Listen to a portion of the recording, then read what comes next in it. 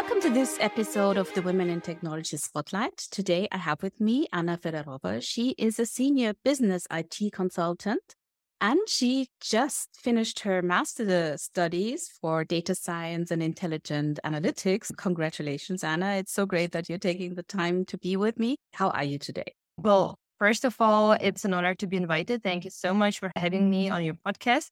And I feel incredible today because I finished my master's thesis. It was a long journey of 4 semesters. Yes, and that's what we want to talk about. Your journey to becoming a data scientist and a woman in tech. Maybe let's kick it off with that. Tell us a little bit about yourself and your journey. We have to start a bit earlier than that. I am originally from Russia/Ukraine. I was born in Russia. Most of my childhood and adolescent years I spent in Ukraine, and I started my education there. So I studied in the National Technical University of Ukraine, material science. And 13 years ago, I came to Germany to do my master's. And then it kind of went further with my Ph.D, also in material science. And then the path kind of changed. So I started working at my current company as an IT consultant, where I stay until now. And I guess it wasn't enough. So 2 years ago, I started another master's thesis in data science. So as if it wasn't incredible enough that you did material sciences, but you just glossed over, and then something happened, and then I switched, and then I became a business IT consultant. What happened? I mean, it's not like it's an immediate switch, because you obviously need to acquire some skills, and there must be a story there, right? Well, I think the story of my life is I don't really know what I want to do, but I'm constantly searching for the thing to do, and where I would feel as if I'm doing the right thing for me and I'm bringing some value to the world around me. So after a PhD, I was not sure what I would like to do. I really enjoyed being academia. I think being in research is a thing that makes me incredibly happy. And I just proved it to myself again while writing the master thesis. On the other hand, I wasn't sure if that's still the right career for me. So I was looking around for the other opportunities. I sent the application to the company where I'm currently working, and just the whole process went so smoothly and easily. And I had no idea if I will manage the job, if I'm good for the job. I knew I enjoyed immensely the interview and the use cases we did there. So it was for me already like, yeah, that might be the right thing, because it's just so interesting. Although I've never done it before, I always enjoyed the computer science that we had in university, or this basics that we had in school. So I thought, why not give it a try? And if people who are hiring me now, they think I would do the job, then probably they know, right? It's actually a very good mindset to have. And I can totally relate to that, because there's been a couple of times in my life when I got jobs where I thought, I have no clue what I'm going to be doing there. But if they say I can do it, they're probably right. For me, it felt also the right moment to kind of start over, to just, how they say, think outside of the box. So I have no idea, but why not give something a try where I really never thought about it? You said something that struck a chord with me, and that was, you never know what you want to do, but you're always searching. And I think this is a very important mindset if you want to work in tech. Not the part where you don't know what to do, but that you're always searching, because every one of us who works in tech at the moment, we have to be able to go down this path of lifelong learning. And this is what you're doing intuitively, and you've been doing it all your life, obviously. I think having that mindset is exactly the right thing that you need to be successful here. And for some reason, you seem to have a very good sensor for what's one of the most important topics that we are currently facing. That's true. Yes. They say data is the new oil. I think for me, data was always interesting because it's the essence of our knowledge.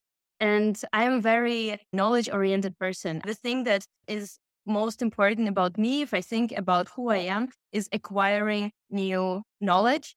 And it was always like that. I always enjoyed reading. And now I am always searching for different courses to do online or offline and different areas of our life. So the data on one hand is this incredible source of new information that is still hidden, but you can play Sherlock Holmes and look for something in that.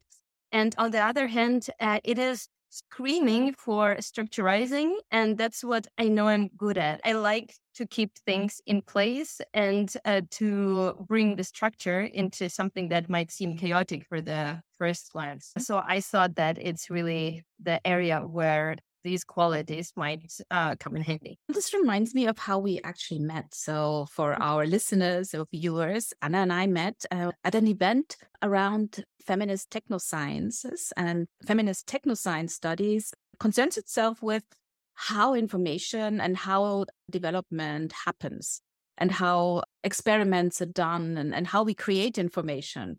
So I think this is actually the perfect place to meet someone like you, right? I would like to talk a little bit about this because you say that you are always interested in data and that you feel that data is the new oil. We tend to think that data is something that's objective, right? And everyone feels like this new world of artificial intelligence. It's technology, it's data, it has to be objective. But when you look behind the scenes, I feel that this is not true. What is your opinion on that? The objectivity of data? This is an incredible question, and it's a very hard one. I was writing my master thesis about gender bias, and that's exactly where, while I was doing the literature research, I was constantly struggling with the question, how objective our data is, because obviously we know there is, just because it comes from the history where we had some, well, let's say past biases, or maybe the biases that are still existent in our society. Is it objective? Well, it's not fair. It's not equal. On the other hand, it reflects the state of our society. So it's a mirror. Like if you don't like what you see in the mirror, it's not the mirror to blame. And when we say the algorithms are trained with the wrong data, well, what else can you give them? Although now there are methods how you can kind of correct it, but then it's already not the data that we gathered. So you're on a very dangerous ground there because you want to get at the best results, but also you don't want to mess with the data foundation that you have. I hope that I will at some point get the experience to find a perfect pass on that ground. I think now it's still try and error. Or, well, not error. So you said you did your master's thesis around gender bias. Was this exactly about this topic, of the gender bias that is in the data? Or what was it exactly about? Well, it was a bit exotic, I would say. So I was conducting bibliometric analysis, which is you take different meta-information about scientific publications, like name of authors, the journals, the years of publication, maybe the keywords or citations, and you try to describe either like different publications, either in one domain or maybe during some specific time period, to analyze the data about it.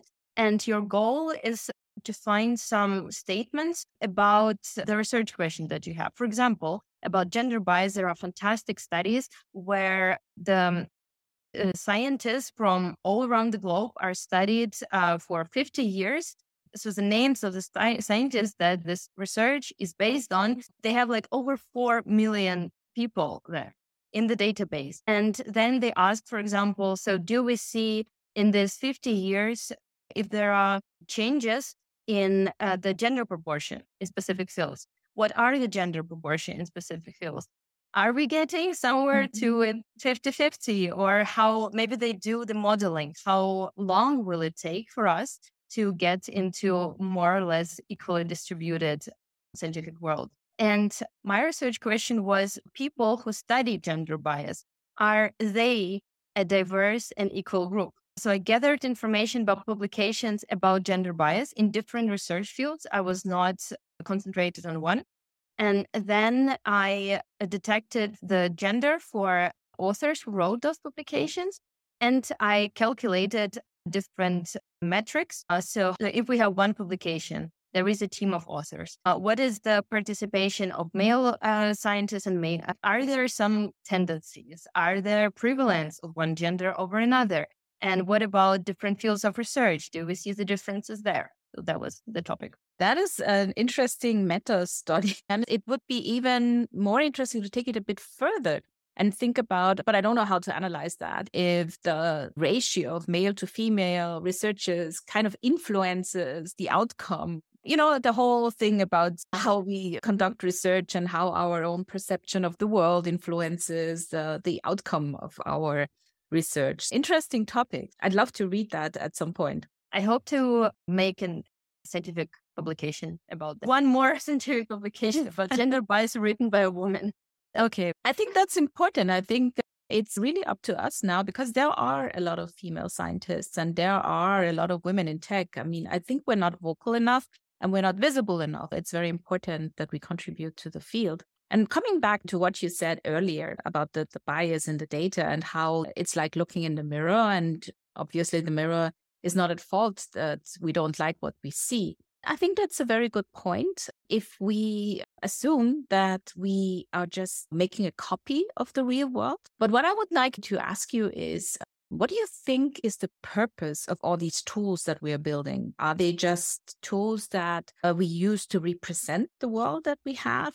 Or do we want to build tools that influence the world that we have to become a better world? I think that is one of the big things that we have to think about, because if we look at the world as it is, I mean, yes, we can obviously say there's a lot of things that are not good. I mean, climate change, gender pay gap. I mean, there's so many. The two things don't have anything to do with each other necessarily, or maybe they do. But it's all rooted in patriarchy. But do we now build tools that just kind of manifest these negative things, or should we try to build tools that make the world better and create more equal opportunities? Well, I tend to be over optimistic in many areas, so maybe I am also here.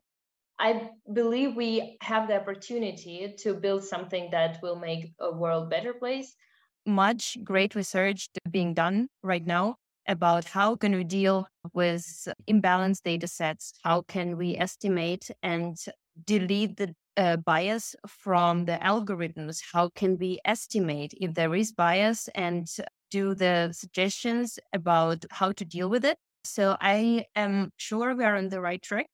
The question is, of course, what you said before about how vivid are women, and not only women, but people who are trying to make world the better place compared to capitalistic society. Of course, even if you're just looking at job offers, and you combine how many offers are there for, like, we want to have more customers, we want to estimate how we can sell more products, how can we attract more people. And on the other hand, we want to use the tools of data science for environment, for better energy consumption, for estimation of renewable energy. Yeah, I don't think I have to tell you what's the proportion is. I don't have exact number, but we both can help. I am very grateful for those people who do the second part.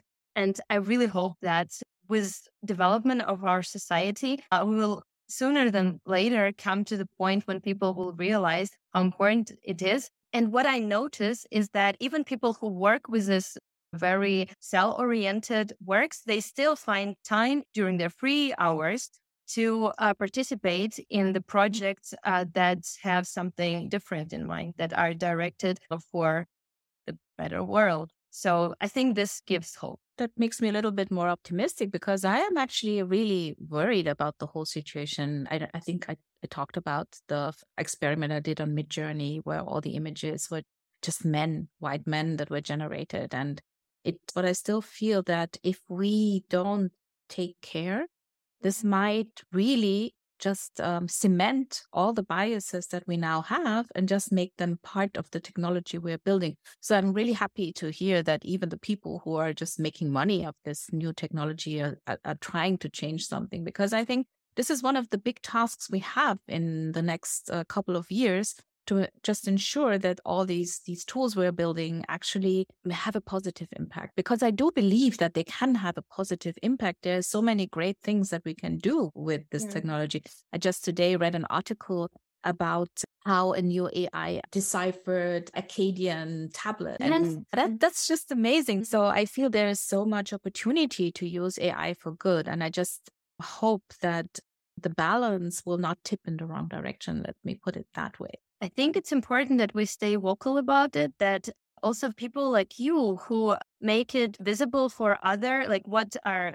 the jobs there, what are the opportunities, are more in the spotlight. Thank you for that, Anna. I also feel that it's important to show what we can do in this field, especially as women. So that's why I talk a lot about AI at the moment. And coming back to you, what do you plan to do with the studies you have just completed? Do you have any plans to put that into action? Right now, I'm finishing the project where I am at my work, and then there will be a long vacation. It's planned already for months. When I come back, I will have to look for a new project, and I really hope that there will be something connected to data science, because not only it will be waste not to use the new acquired knowledge, but it's also something that I'm really passionate about. I also have a private project that me and a friend are making already for a while. It will be here in September. It's a scientific one. So my friend is a sleep consultant in Ukraine, and we were talking last year about the research about children's sleep